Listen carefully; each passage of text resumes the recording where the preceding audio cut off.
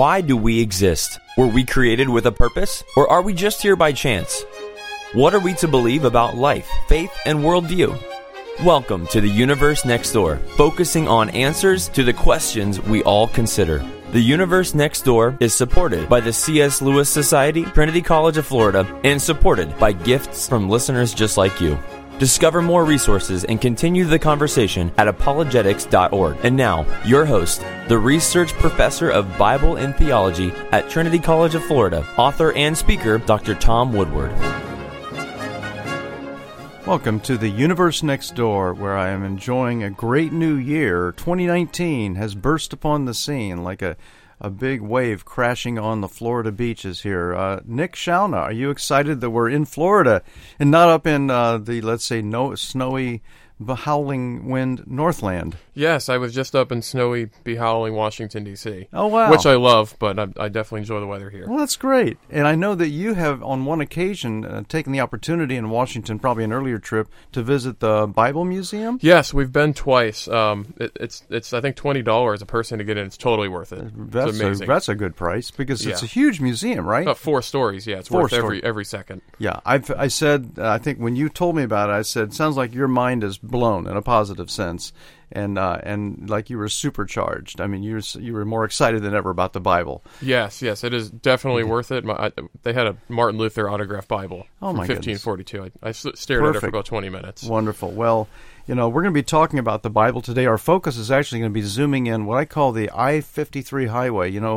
If you check out the interstate system in the United States, there's I-75 that goes through Florida, I-95 over there on the East Coast, and then across Florida here is I-10, the east-west connector that binds the states together. Well, the state of love and forgiveness with Christ has a connectivity here, and it's I'm going to use the I-53, and actually it's kind of a coining a new phrase. It's an interstate highway of Isaiah 53, and it brings us from the state of lostness and confusion and brokenness and literally being infected with sin to a state of beauty, of purpose, of love, and of eternity with Christ and God Himself. And that is a blessing. That's a powerful message that comes out of the I-53 chapter. Interstate 53 here switches over to Isaiah 53. And we'll be talking about the message that comes to us from Isaiah 53. We are excited about 2019 because of a major book, Darwin Devolves, that is coming out in just a month. Are you excited about that, Nick? Yes, I can't believe it's only a month away. Yeah, well, we've been waiting for literally 6 months. We heard the announcement this past summer that Michael Behe, one of the leading scientists in the world who has studied intricately, analyzed and studied the evidence for and against Darwinian theory, and he became a skeptic of Darwinian theory back in the 80s when he read a book called Evolution: A Theory in Crisis. He was already on the faculty at Lehigh University. His first book, Darwin's Black Box, which came out originally in 1996, is now a book of the ages. And I think we have in the trilogy of Michael Behe, this third book, Darwin Devolves, coming out in late February, is going to be equally powerful, if perhaps even more, compared to the first book he published. And I am just shocked in the most positive sense that I can phrase it that way. I'm stunned. I'm excited about the analysis that he has put forward in Darwin Devolves. And you know what? Devolves is like the opposite. Would you not think of that as the opposite of evolves? Yeah. So in other words, evolution is working to ratchet things downward. It is taking genes and it's ruining them. And how fast will evolution progress, macroevolution, when you're ruining things? Not very fast. It's like, wait a minute, something's gone wrong, and we can't fix it. Oh, wait a minute, evolution has decided to go down a dead-end path. Oh, my goodness, where are we going to go? And that's part of the story. It's a vast and just it percolates with fresh thinking, with very important cutting-edge breakthroughs that are brought to our attention and explained very clearly, so I'm thrilled about that. We also have a collaboration that we've entered into here at the C.S. Lewis Society with a group called the Bay Apologetics Group, led by a recently retired corporate head, and his name is Dave Engelhardt. And Dave and I, working with his team of about a dozen or so lay apologists here, all trained by Ravi Zacharias International Ministry, are laying the plans for an exciting series of ministry events here in Tampa Bay, starting literally just in the next couple weeks with the February 17th Sarasota Baptist presentation by our own board member and faculty, affiliate lecturer, and Clayton Brumby is the one I'm referring to. His presentation starts at 6 and goes to 8 p.m. If you're in the Tampa Bay area, please plan to join us that evening. It's going to be an awesome presentation of Siegfried and Me. What is Siegfried and Me? Have you heard about Siegfried and Me? Yes, Clayton Brumby gives an awesome presentation. It's amazing. Yeah. He actually plays both sides of an atheist versus Christian debate. There were people in the audience who were actually convinced when we heard him speak. So where'd he go? Right. I wanted to meet him. Yes, yeah. He did a shortened version in the course that we had here at Trinity College that you were a very, very fine student of. So thank you so much for that first-person recollection of what a zinger he provides. So plan to, if you're, again, in Central Florida, or if you're going to be hopping down on a plane from the snowy Northland, join us on, that's February the 17th, Sunday evening, 6 p.m., kickoff, goes to about 8, and Clayton Brumby, Siegfried, and me. You can always contact us if you have information, if you need more information, and our email address is information@apologetics.org. Well, let's shift gears now and focus on Isaiah 53.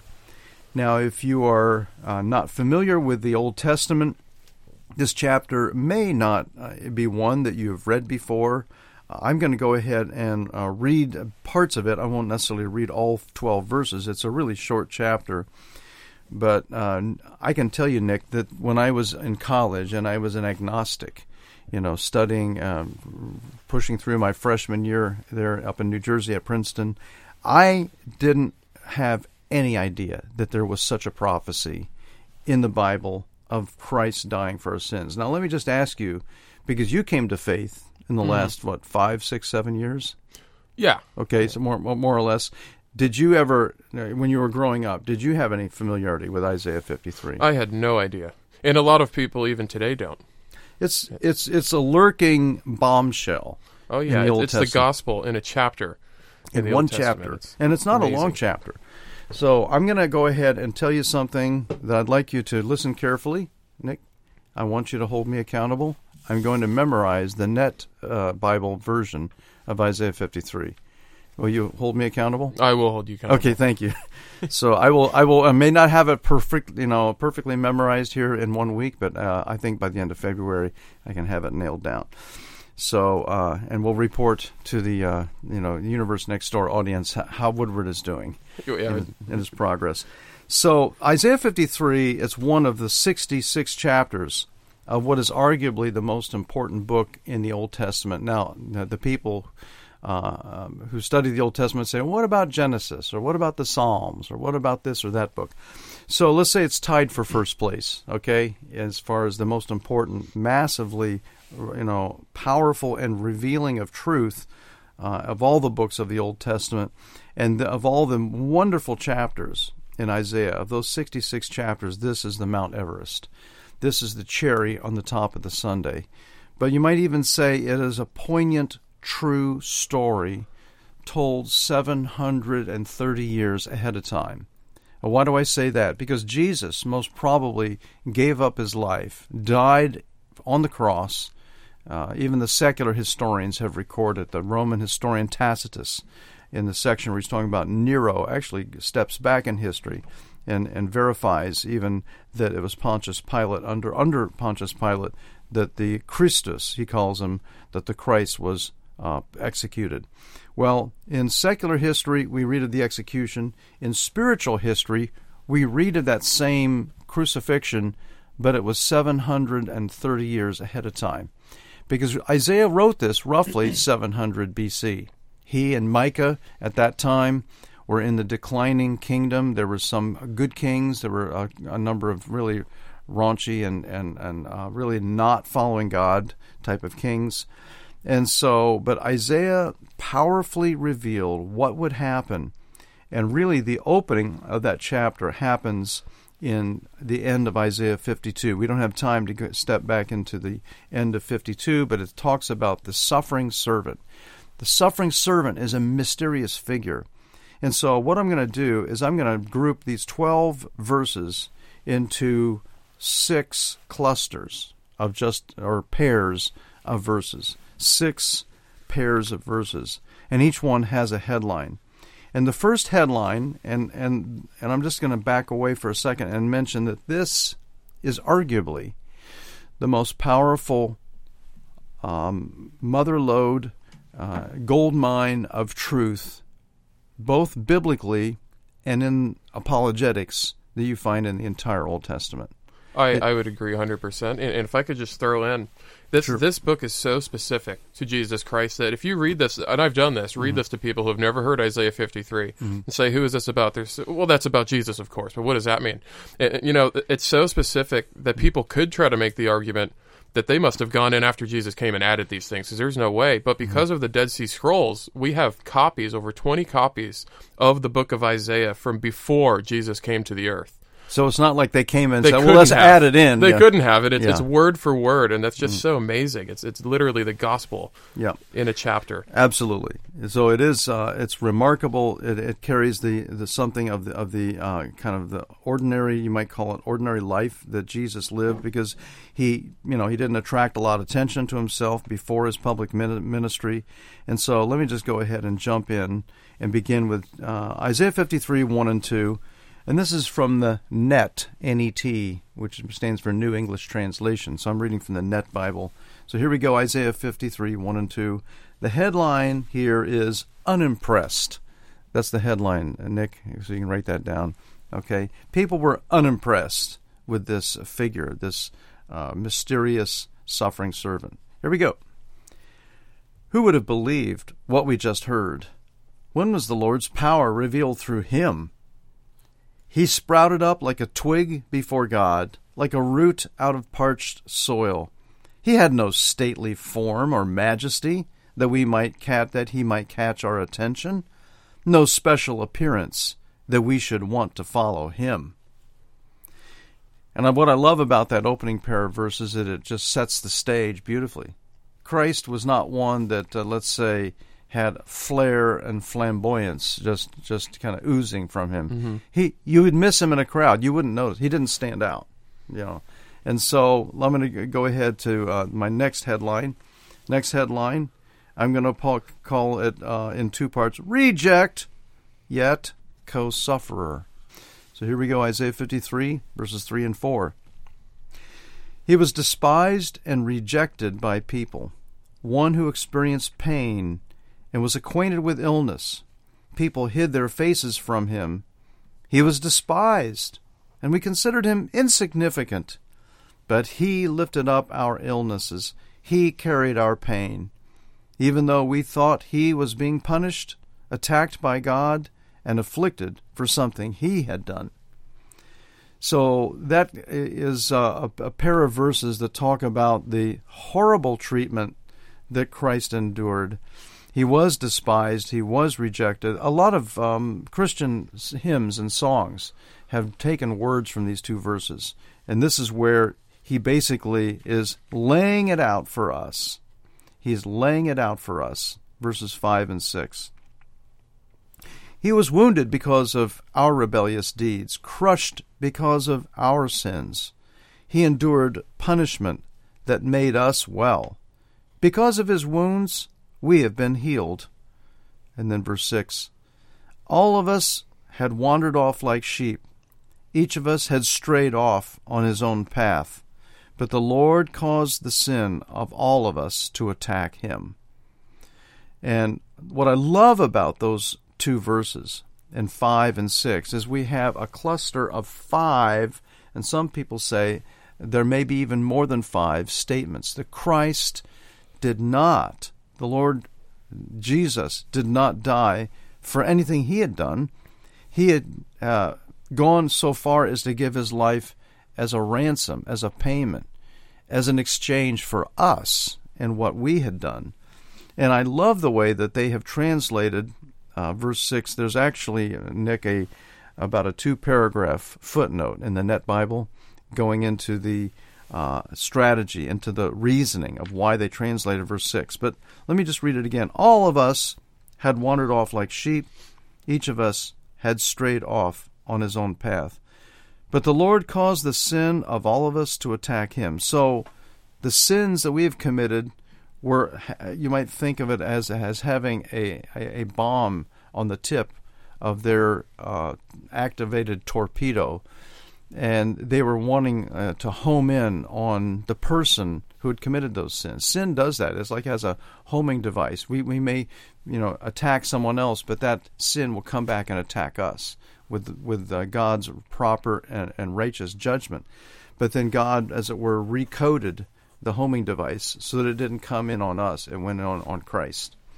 And so we see God's work there through the powerful, incredible message that the sins that we had committed were caused to attack him. So the verses 5 and 6 are an appropriate capstone in the first half of Isaiah 53. Now we're jumping into part 2. And I'm going to give the headline for part 2, the first pair of verses, 7 and 8. The headline here is, Led Away Silently. That is, led away silently. Christ was led away. And this is where we have some of the most powerful predictive prophecy in the entire Bible. One way you know that a worldview is getting into the realm of truth, that there's something solid there that you can sink your teeth into and that you can actually validate, you can verify, you can tell that it really holds up to scrutiny. And that is when a religious figure, a prophet, or some person who claims to be more than just an ordinary man, as Christ did, when that person can bring to support his work actual predictive prophecy. So here, the verses that we're talking about, 7 and 8, are just overflowing with predictive prophecy. I will read them real quickly. He was treated harshly and afflicted, but he did not even open his mouth. Like a lamb led to the slaughtering block, like a sheep silent before her shearers, he did not even open his mouth. He was led away after an unjust trial, but who even cared? Indeed, he was cut off from the land of the living. Because of the rebellion of his own people, he was wounded. It's pretty powerful. And so what we have here is in a nutshell, a description of the very details you find in Matthew and Mark and Luke and John as they go into excruciating detail about Jesus remaining silent in front of all the harsh accusation being hurled against him by the crowd there at the Caiaphas hearing, at the initial Pontius Pilate hearing, and then at the second Pilate hearing when he was sent back for final adjudication. And so Jesus' silence in the trial before the crucifixion is predicted in a way that is just eerie. It is mysterious. It's powerful. All right, well, we're into the last section of this amazing chapter, Isaiah 53, verses 9 and 10, and I'm going to let you make up a headline. Are you ready for this, Nick? Okay, this is your opportunity. Okay, so here are the verses, and I'll let you be thinking. I can carry on for a bit of commentary while you're thinking of the headline. Okay, verses 9 and 10. They intended to bury him with criminals, but he ended up in a rich man's tomb, because he had committed no violent deeds, nor had he spoken deceitfully. Though the Lord desired to crush him and make him ill, once restitution is made, he will see his descendants and enjoy long life, and the Lord's purpose will be accomplished through him. So there's a pair of verses for you. And if you want a little bit more time, I can make a quick comment, or do you have an idea for a headline? I have an idea, but go ahead and make your comment. Okay. Well, I think that there's really kind of a double movement here in Isaiah 53, 9 and 10, which makes it a double whammy, doubly powerful as an item in our listing of apologetic evidences. One is we have more detail about the disposition of the body, which is almost shocking in verse 9. And yet we have good news coming in verse 10, which kind of give a broad hint that the Messiah would not stay dead. He would actually enjoy a restoration of life, because of what it says. Once restitution is made, he will see descendants and enjoy long life, and the Lord's purpose will be accomplished through him. So, I mean, you could almost think of this as good news at the tomb, and then good news long run, or something like that. But do you have an idea? No, I like both of those. Okay. Maybe death has been swallowed up. It makes me think of Isaiah 25:8. All right. And death is swallowed up, in this case, by victory. And it's a victory that is represented in kind of an anticipation phase, being buried in, of course, Joseph of Arimathea is the rich man that this is prophesying. Because they would have buried him with criminals, but he asked for the body. So that's the fulfillment we find in the New Testament. So I think that what we see here in verses 9 and 10 is a double positive bombshell of predictive detail that again shows that this is not a human construction. This is a divine revelation of the future timeline which God had established centuries, and literally, of course, outside of space and time. He had set up these things employing the free choices of human beings. It wasn't like he set us up as little micro robots, just on cue, doing exactly what he had programmed us. He actually used the genuine choices, both sinful and righteous, of God's people and God's enemies throughout that timeline leading up to this very moment of the crucifixion. And, of course, the burial we've already referred to led to a victory. The first of 3 hints of victory are found in verse 10.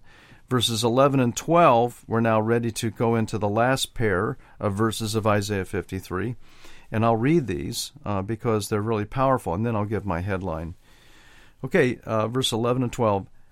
Having suffered, he will reflect on his work.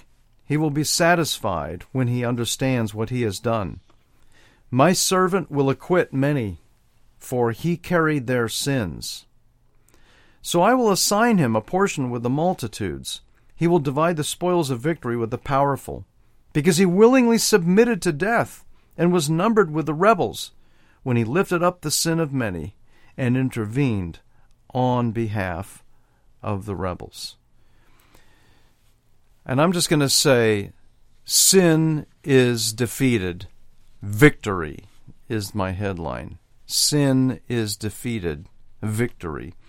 And sin is defeated in so many ways, because it says that he carried their sins. He paid for the awful torrent, the waterfall, you might think, of righteous judgment that was headed our way. And Jesus stepped into the path and said, I'll take it. And as a result, God says, I'm going to let you divide the spoils of victory with the powerful. With all of God's righteous, Jesus will be at the head of that procession coming into the kingdom, because he is the king. He is the God-man. He's the one who stepped from beyond space and time into our world, and he took the place of you, Nick, and of me, Tom Woodward, and of everybody listening to this broadcast. He took your place. He allowed the sins of each one of us to attack him instead of us. And we can reach out, we can trust him, we can believe the message, and we can put our faith in him and say, be my Lord, be my Savior. If you're at the point of making that decision, let us know here. Contact us, reach out to us at information@apologetics.org. So we'll see you back here next week on The Universe Next Door.